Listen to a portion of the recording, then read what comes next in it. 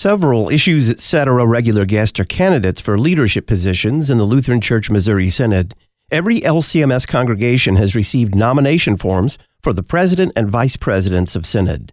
Please encourage your pastor and congregational leaders to fill out and return these nomination forms before February 28th of 2023.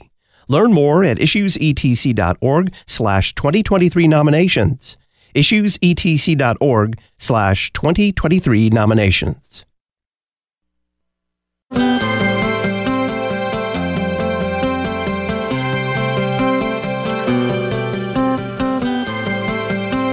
This has been done poorly in a lot of cases. I remember in the late 70s and 80s, there was a lot of marriage enrichment going on. Some of it under the guise of Christianity. It was very deep into getting to know yourself, getting in touch with your own feelings, better communication. Nothing wrong with better communication, but sometimes that communication was just communicating what you felt. Now, did it help some marriages? Sure it did. It helped some marriages. But was it the way that the church ought to go about enriching marriages? Welcome back to Issues Etc. I'm Todd Wilkin. Joining us for the conclusion of our series on marriage enrichment, Pastor David Peterson, pastor of Redeemer Lutheran Church in Fort Wayne, Indiana, and departmental editor of Gottesdienst, the Journal of Lutheran Liturgy. David, welcome back. Thank you, Todd. We're going to talk about a marriage seminar held at a congregation, but before that, make the case that a congregation ought to entertain the possibility of doing this. Congregations need to do this because our people are in desperate need for relationship skills that can actually prevent divorce, and the church has real wisdom to offer for it.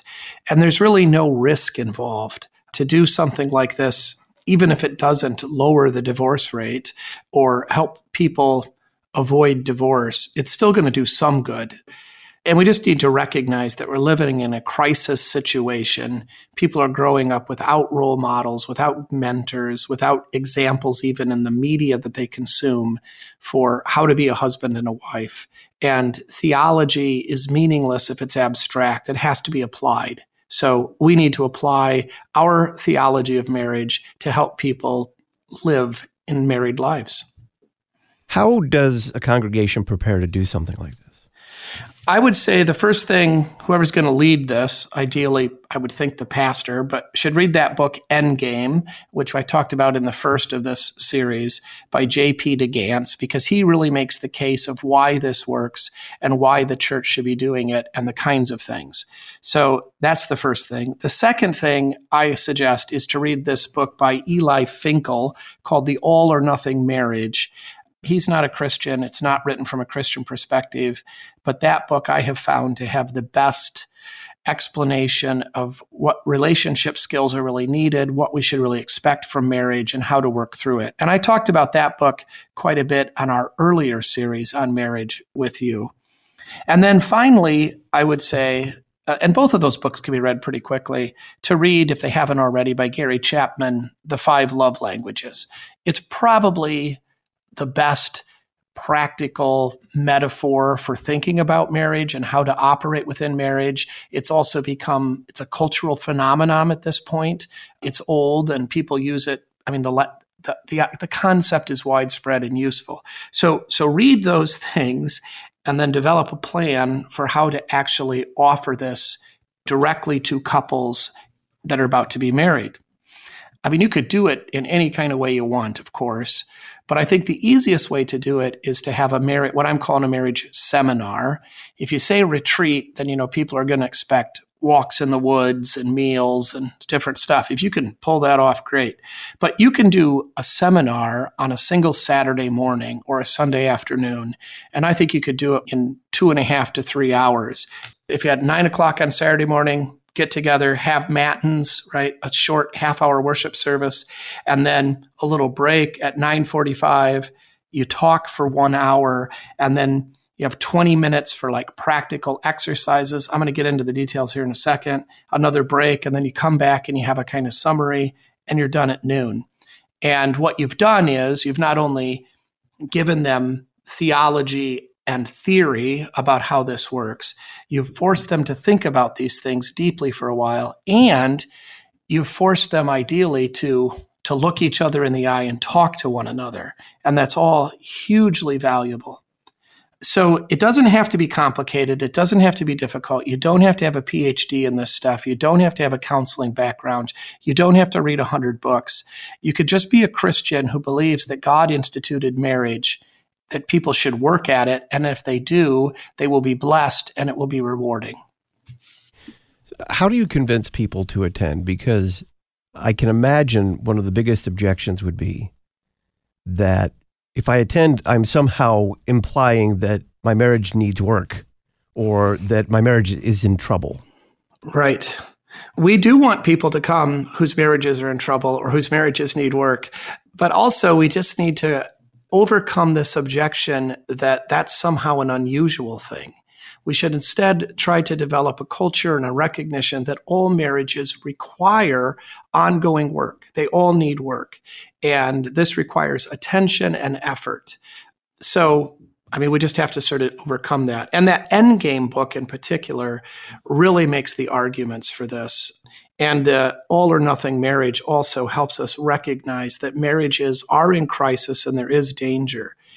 And, in terms of, to speak at a kind of human practical level, right? This is destroying our congregations. It's destroying our schools because the children are from divorced families and it's, they can't be here every weekend and all that kind of stuff. And they come back from certain weekends stressed out and distracted. They're hard to catechize. They themselves grow up. It's just on and on it goes. The future of the church needs to be based in the family because the family is the foundational estate. I just pulled this on the youth group on Sunday. I was teaching about the three estates. So the three estates, right, that God institutes for us to live within, or the three hierarchies, are the family, the church, and the government. And so I'm teaching the children about this, the high schools. And I say, well, which of those three do you think is the most important? And of course they said, church, because we're in the church. And that's the right answer, right? Jesus is always the answer. Of course, that's wrong. The most important estate, the foundational estate, is the family. The church is derived from the family, as is the government. So there is a hierarchy within the hierarchies. And if we don't support the families, the church itself will be destroyed, even as society is. So we do need to embrace some recognition that marriage deserves attention. It requires attention. I think also it's helpful if the pastor in particular, but also kind of matriarchal couples within the congregation can demonstrate some vulnerability and speak openly about the reality that their marriage hasn't always been roses and they haven't always. Remember that guy that was that pastor that was talking about his smoking hot wife? He at the NASCAR race. Do you remember that kind of viral prayer? Yeah. That's idiotic. And it was idiotic and we all laughed at it and we should have. But it was also idiotic because besides being irreverent, it gave the false impression that, if you were really as good as this guy was, you'd have this marriage where you would find your wife to be smoking hot and attractive and interesting and have no need. It was a lie. Because I don't know what her wife looks like, but the reality is beauty doesn't come, first of all, from the exterior. It actually comes from character. But also, the reality is that all of us look at our wives in our fallen flesh sometimes without appreciation. And there are seasons and times when that's particularly dark, that there are cycles in a sense, or seasons in marriage where it's not super happy. Right now we're focused on the kids because, this kid's going through that and that's what's happening. So this kind of exaggerated, idiotic, romantic idea is not helpful. We need to be honest. We need to get away from this idea of soulmates and all these sorts of destructive ideas. So I think that is an obstacle that people maybe are ashamed or they don't want someone to think that their marriage isn't perfect because maybe they're not Christians. But we just have to try to tear that down because, again, marriage deserves attention and it requires attention and it's ongoing work. That all being said, my limited experience with this is you will not have trouble getting people to come. Not everybody's going to come. Not everybody comes to anything we have.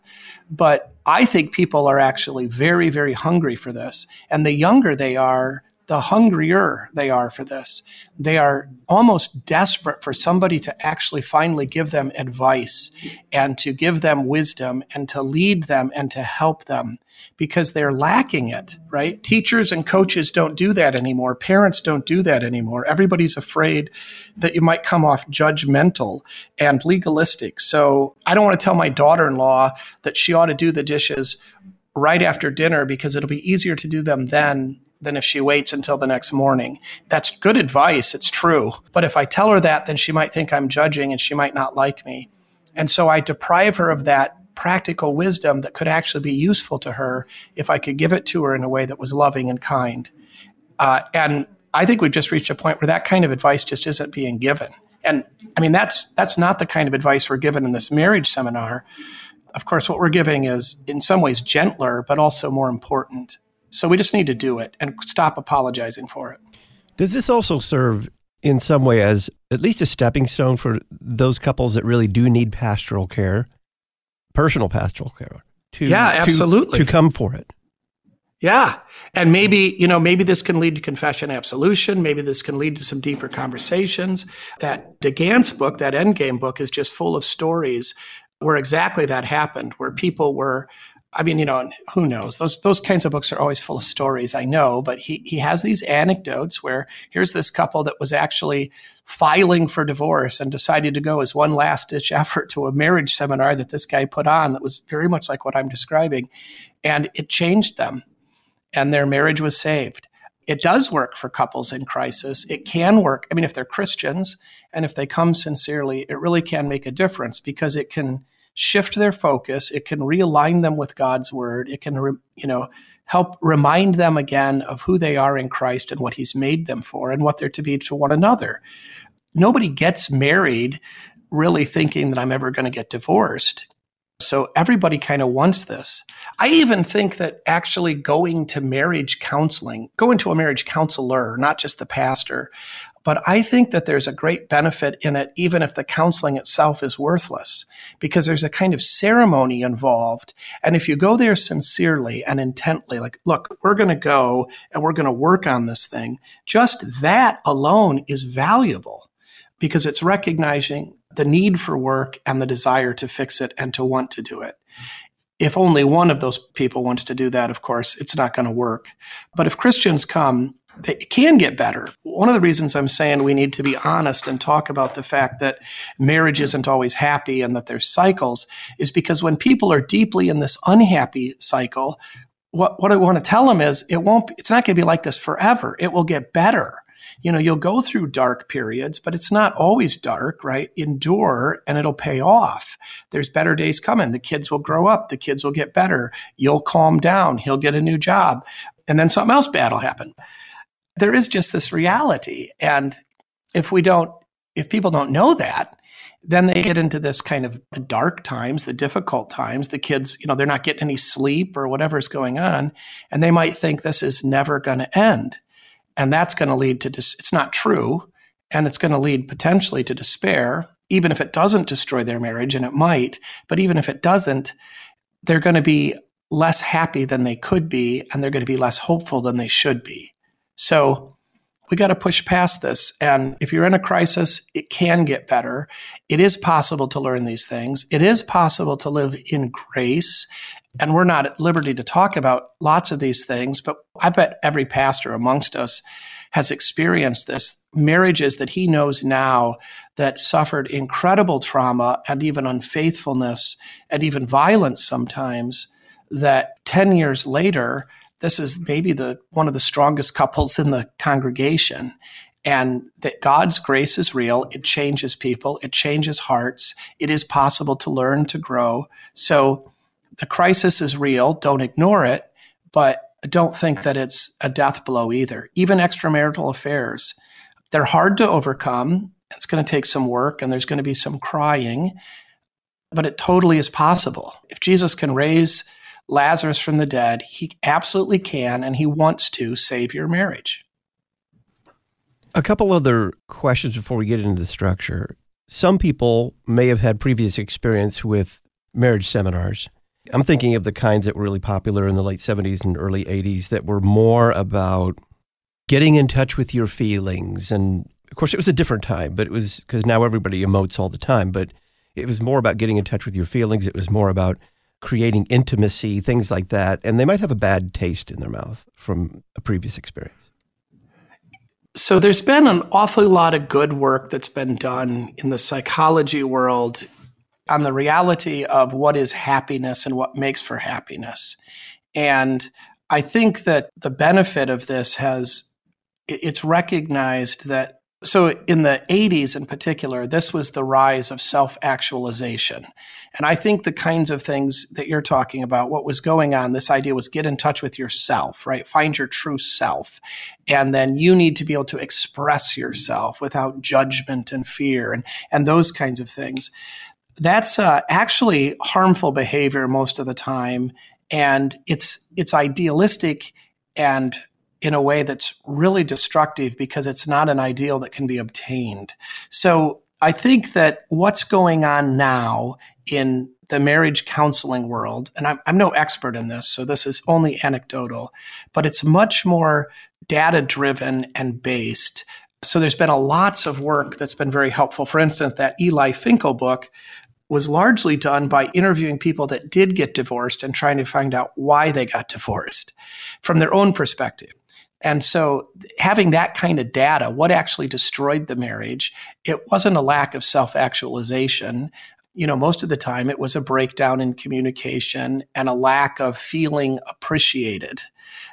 So I don't feel appreciated by him, so I need to go somewhere where people make me feel good about myself. It wasn't self-actualization, it was looking outside. And what did I need from him to actually feel appreciated? I didn't really need that much. I just needed him to give me a hug, or I just needed him to look me in the eye. So that kind of data that didn't exist before, and there's lots of it, has been really useful, and I think it's been put to good use so that the kind of advice that's being given is much better and corresponds, because it's better, I assume, it corresponds with a biblical worldview. And that is to recognize also, because that data really shows too, that if you want to be happy, I know happy is a shallow word, but if you want to be happy, you need to stay married. You can stop being married, but you can't really stop being divorced. It's a harsh reality. I don't mean to say at all that there's no happiness for Christians that God can provide. He does. I've known couples that have been amazingly blessed after terrible situations. But at the same time, those couples are still dealing with child support issues, with weddings, with funerals, with ongoing realities and the consequences of the divorce. It doesn't just go away. They have to kind of learn to live with it. The real way to find happiness, contentment in this life is actually in service to others, in commitment to others. So, there has been some bad advice given over the years, but I don't think as much of it's going on now. And of course, I would just say too, go in fully Lutheran, go in, fully doctrinally trained and recognizing what the Bible says, and just ask the question again and again, does this correspond with what Holy Scripture teaches?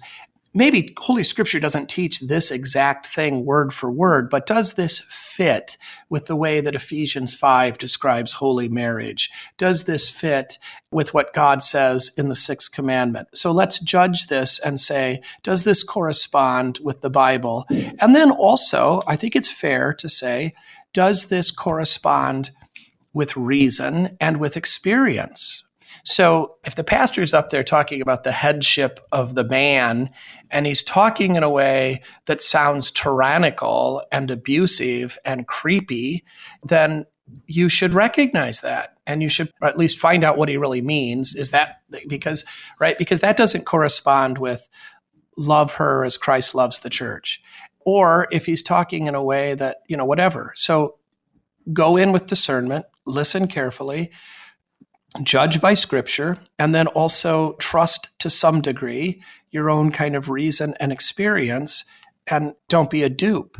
But again, I don't think there's much risk, because if you come to a marriage seminar, the actual content that's put forth isn't that good or it isn't that helpful, you're still engaging in a ceremony to serve your marriage and to work on your marriage and to commit to your marriage.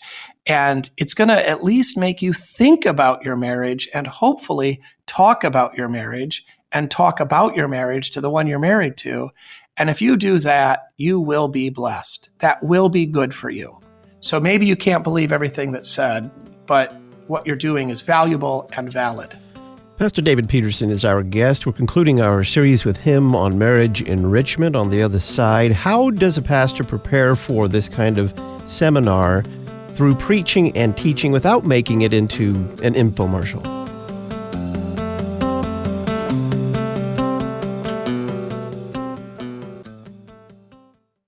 Several Issues Etc. regular guests are candidates for leadership positions in the Lutheran Church Missouri Synod. Every LCMS congregation has received nomination forms for the president and vice presidents of Synod. Please encourage your pastor and congregational leaders to fill out and return these nomination forms before February 28th of 2023. Learn more at issuesetc.org/2023 nominations. issuesetc.org/2023 nominations. Memoria Press award-winning Latin programs have successfully taught hundreds of thousands of students across the world. Their easy-to-use, step-by-step Latin curriculum provides students with an academic vocabulary, a mastery of English grammar, and strong critical thinking skills. If you're interested in learning more, visit memoriapress.com and save $5 on your next purchase by using the coupon code LPR23. Memoria Press, saving Western civilization one student at a time.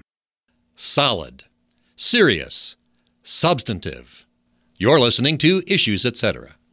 The Issues Etc. book of the month for January would make a great gift for your pastor. It's the New Concordia Commentary on John, chapter 7, verse 2 to chapter 12, verse 50. This latest Concordia Commentary is written by Issues Etc. regular guest Dr. Bill Weinrich. Learn more about our January book of the month at issuesetc.org or by calling Concordia Publishing House 1-800-325-3040. The New Concordia Commentary on John 7:2 to 12:50.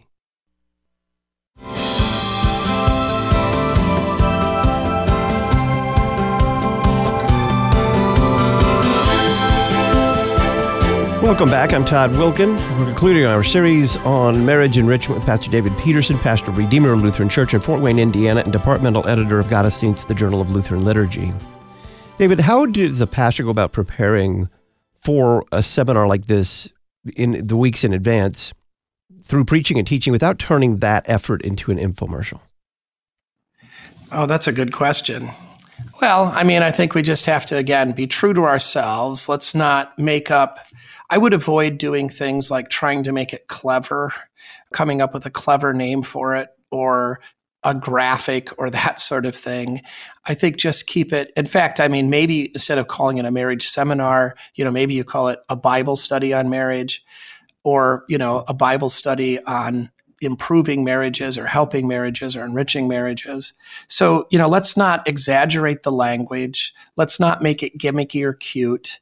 And, let's not make promises about this that we can't keep. And certainly, of course, let's not make it in any way puerile. Let's not talk about improving people's sex lives or that sort of nonsense. But let's just look at it. In fact, you could easily legitimately frame this in terms of talking about vocation within marriage, because that's ultimately what we're doing. But you're going to you could undersell it. You could bore people to death if you really used kind of theological language. But you could talk, really what you're really going to be talking about is the eighth commandment, an awful lot. But if you have a seminar on the eighth commandment, that's probably going the other way from making it into a commercial. But I think your warning is wise, that we should be careful, that we don't oversell it, that we don't cheapen it, and we don't make false promises that we can't keep. How would you structure this, and why would you start with a worship service? Because everything is sanctified by the Word of God in prayer, and I think that it's legitimate to recognize part of what we're going to be promoting is for couples to actually spend quality time together. That is one of the kind of basis of it. And worshiping together is quality time. as opposed to, in the literature at least, as opposed to sitting together on the couch watching television. So the act of worship, first of all, just puts the whole thing into perspective. We're going to submit to the Word of God. We're going to hear the Word of God. We're going to be guided by the Word of God. We're going to be empowered by the Word of God for holy marriage. And we're going to do what God says, and we're going to listen to what God says, and we're going to live in His grace and forgiveness as God says. It establishes kind of that, but it also that you are actually worshiping together, that you are in communion with one another. And then, it's absolutely legitimate and necessary to call down God's blessing upon this endeavor. And again, this is done through the Word of God and prayer. So I don't think worship is essential to this. It is. It's not fluff. How would you envision the actual teaching that goes on here? I think there's really three things that I think you want to say, at least at the first one, that they're foundational. And that is, you need to talk about marriage as the foundational divine institution or estate and the source of the other two, as we already talked about just briefly earlier, right? You need to establish that marriage is a divine institution. It is not a matter of convenience that is just historically helpful or a matter of society being ordered or just the way that we do it as a business arrangement, right? This is actually a divine institution, and you can go to Genesis 2 for that, but that's what we've got to do. We've got to make sure that they recognize, or we want them to recognize what marriage is, and then to recognize that they've been called by God to marriage and that this is the holiest and most important thing that they do, that it's service to God and service to neighbor. So that's the core teaching of what marriage is and then what men and women are. And then the next sort of step in that, the divine institution, and then the next thing really is that marriage is primarily companionship in the form of actually talking.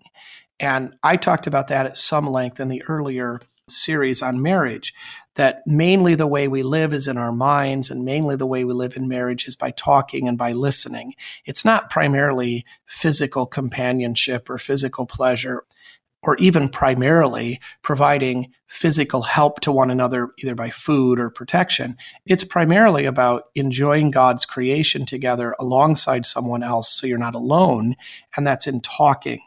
And that's important because the main way that marriage is actually violated, it can be, of course, but it's not mainly sins against the sixth commandment. It's mainly sins against the eighth commandment. And we'll get to that a little more deeply. So you want to set up the divine institution and then what marriage is, how we live together in our minds by talking.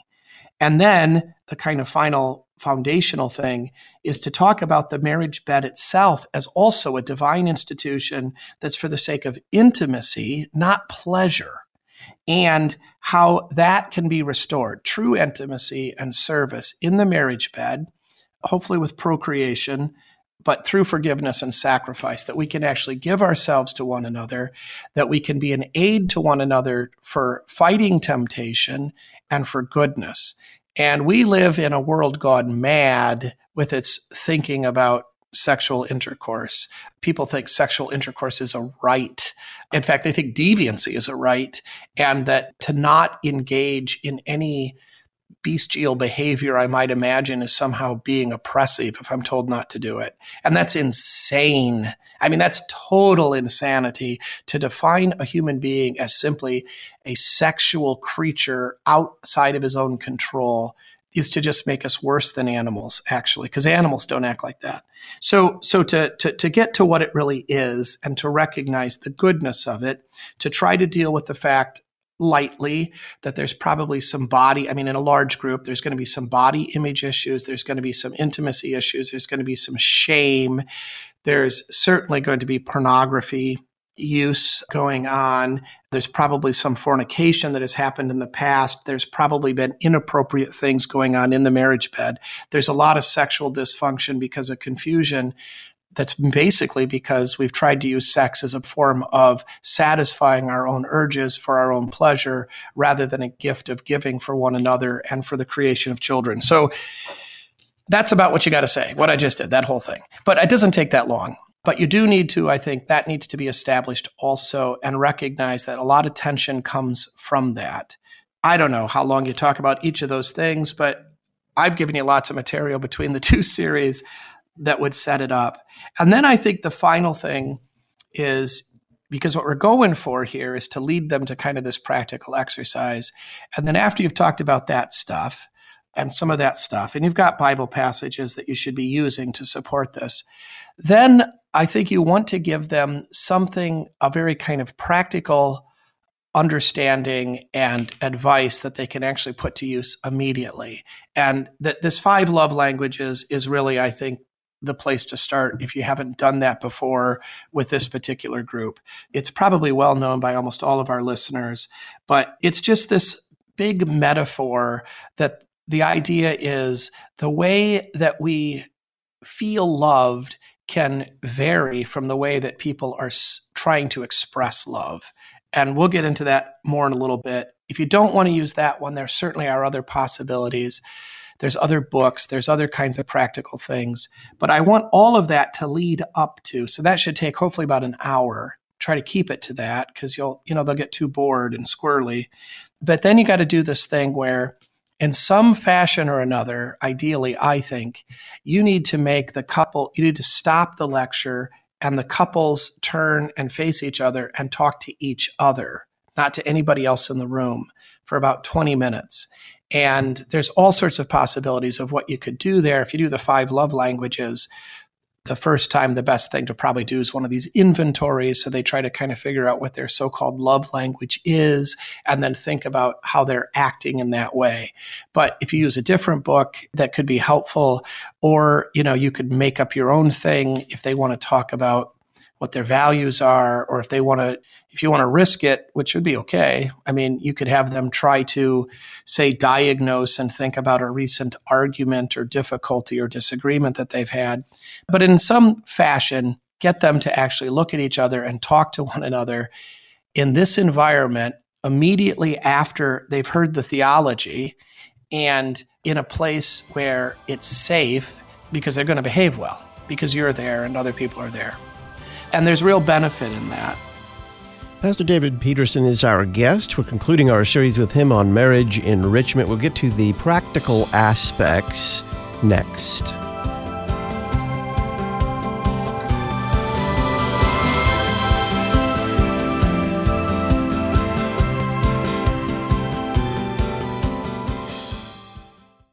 If you appreciate Issues Etc., our 24/7 music and talk stations, and our daily verse-by-verse Bible study, The Word of the Lord Endures Forever, please include a bequest in your will or trust for these worldwide media resources. Bequests aren't subject to federal tax or capital gains taxes. Ensure your children, grandchildren, and great-grandchildren the opportunity to listen by including a bequest in your will or trust for Issues Etc., Lutheran Public Radio, and The Word of the Lord Endures Forever. Since 1973, pro-life advocates have been gathering annually in Washington, D.C. to march for unborn life. And since the overturning of Roe v. Wade last year, this movement has taken on new direction and new focus. To learn more, pick up your copy of the January issue of the Lutheran Witness, titled Life After Roe, and learn more about what the pro-life movement is now doing to stand up for life. Visit cph.org/witness or witness.lcms.org to learn more. The Lutheran Witness, helping you interpret the world from a Lutheran perspective. We're supported by listeners like you. You're listening to Issues Etc. Our Christian faith is under constant attack, and we must be proactive in keeping our children in the church. At Faith Lutheran School in Plano, Texas, we believe that an education rooted in God's Word is one that stands against the very gates of hell. Nothing in this world is more important. Offering a rigorous classical Lutheran education, we provide in-person and live online remote learning opportunities for preschool through grade 12. To learn more, visit flsplano.org, flsplano.org.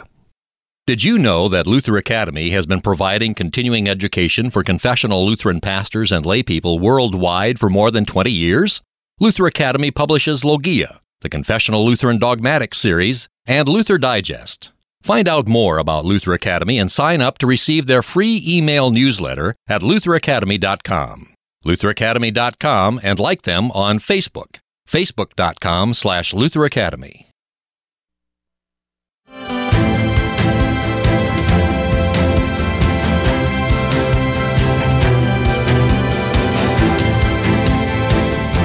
This is Dr. Bill Weinrich in the Issues Etc. Book of the Month for January, the Concordia Commentary on John chapter 7, verse 2 through 12:50. On Jesus' words, I came that they may have life and have it abundantly. Not only does a life in abundance characterize the fullness of life enjoyed by the faithful individual, but life in abundance also expresses the communal or ecclesial form of life that is given by and in the shepherd. Talking, of course, about the church. Find out more about this second volume of John's commentary from Dr. Bill Weinrich at our website, issuesetc.org, or call Concordia Publishing House and order it there, 1-800-325-3040, 1-800-325-3040.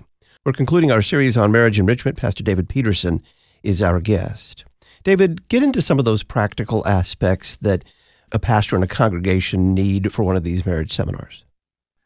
Well, the Chapman book, right, to just sort of go through this idea. And so that where people get caught up with the love language thing, I think, even Chapman himself, in fairness, he forgets it's a metaphor. There's no such thing as a love language. It's just a way of conceiving of the world, of thinking about it. And the thesis is this: if you grew up in a family where your mother said, "I love you" every day, and you knew that was legitimate and genuine, then you feel loved when somebody says that to you. And so that's then how you try to tell other people, right? You try to express it with words. You just say, "I love you." But if you grew up in a family that wasn't particularly expressive with words that way, but rather gave hugs all the time, you might feel like if somebody says, "I love you," but doesn't hug you, that words are cheap and they don't really mean it. So their attempt to express love could fail like a translation error. That's the idea. And so Chapman says there's all these different ways that people express love.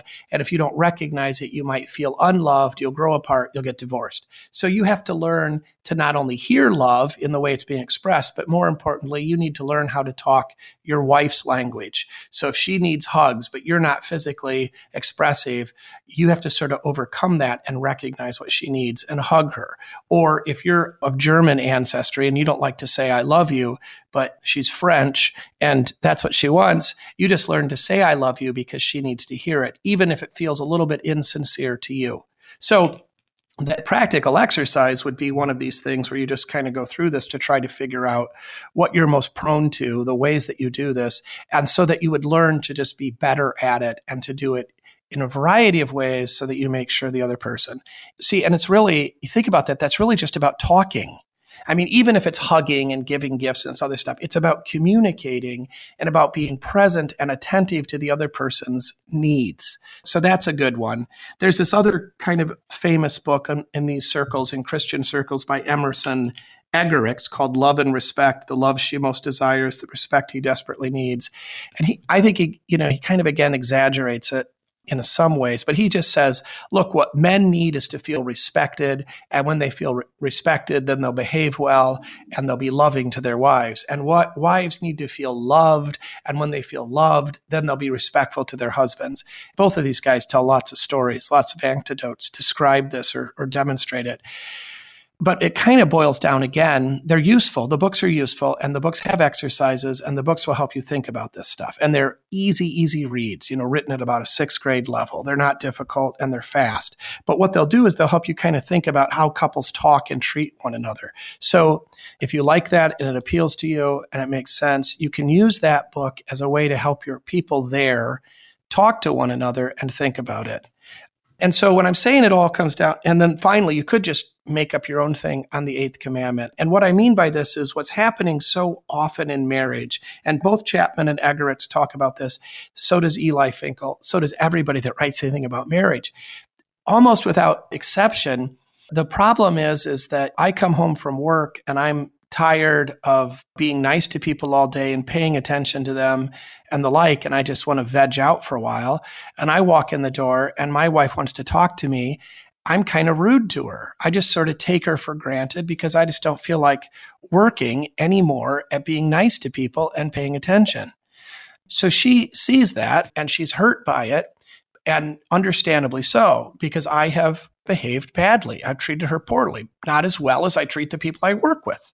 This isn't a far-stretched, weird scenario. This kind of thing happens to us every day. But then it gets worse. So bad. I committed something wrong. I did something wrong. But then how she responds is really where it becomes all of a sudden dangerous, because she sees me be rude, be inattentive, be whatever, surly, and the like.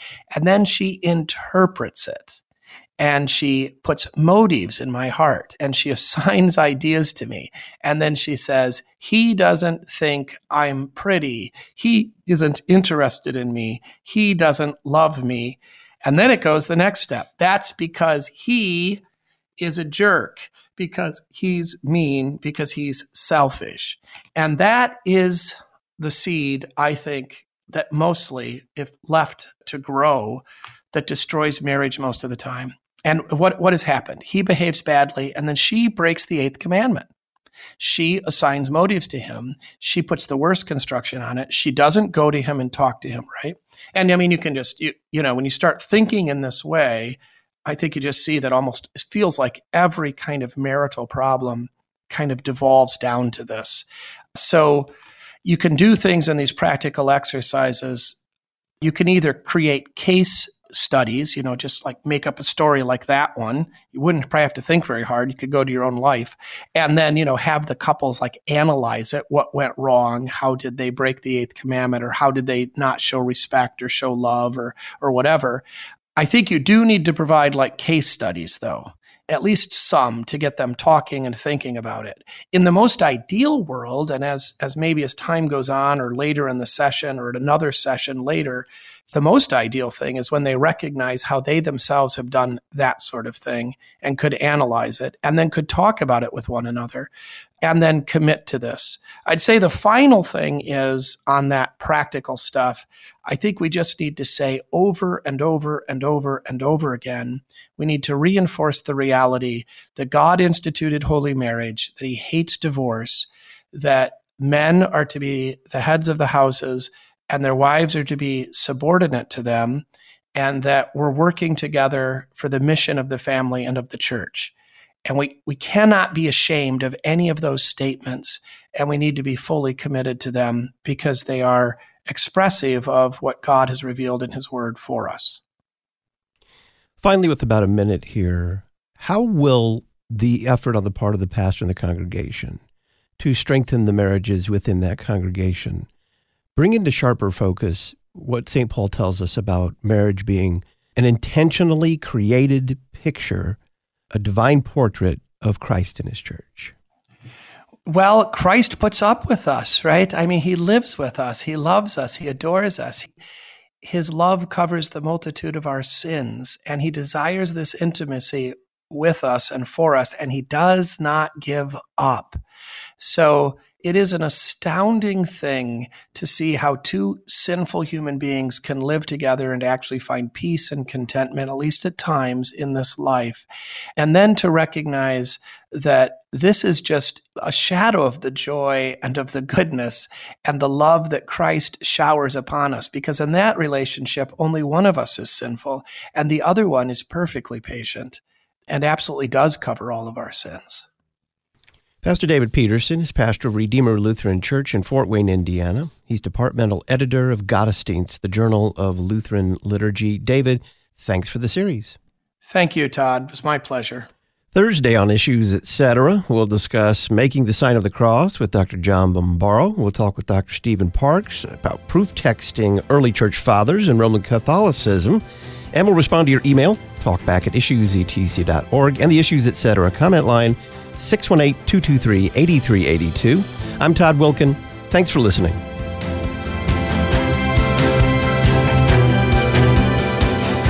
Listen weekday afternoons to Pastor Todd Wilken and guests on Issues Etc. Issues Etc. is a listener-supported program. Your financial support is vital for the continuation and expansion of this worldwide outreach. Our mailing address, Issues Etc., P.O. Box 83, Collinsville, Illinois, 62234. Box 83, Collinsville, Illinois, 62234. You can also donate at our website, issuesetc.org. Issues Etc. is a production of LPR, Lutheran Public Radio.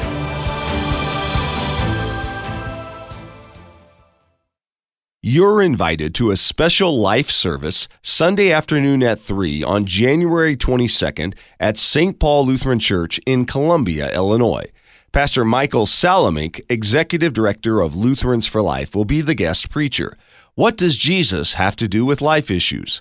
Find out at a life service Sunday afternoon at 3, January 22nd at St. Paul Lutheran Church in Columbia, Illinois.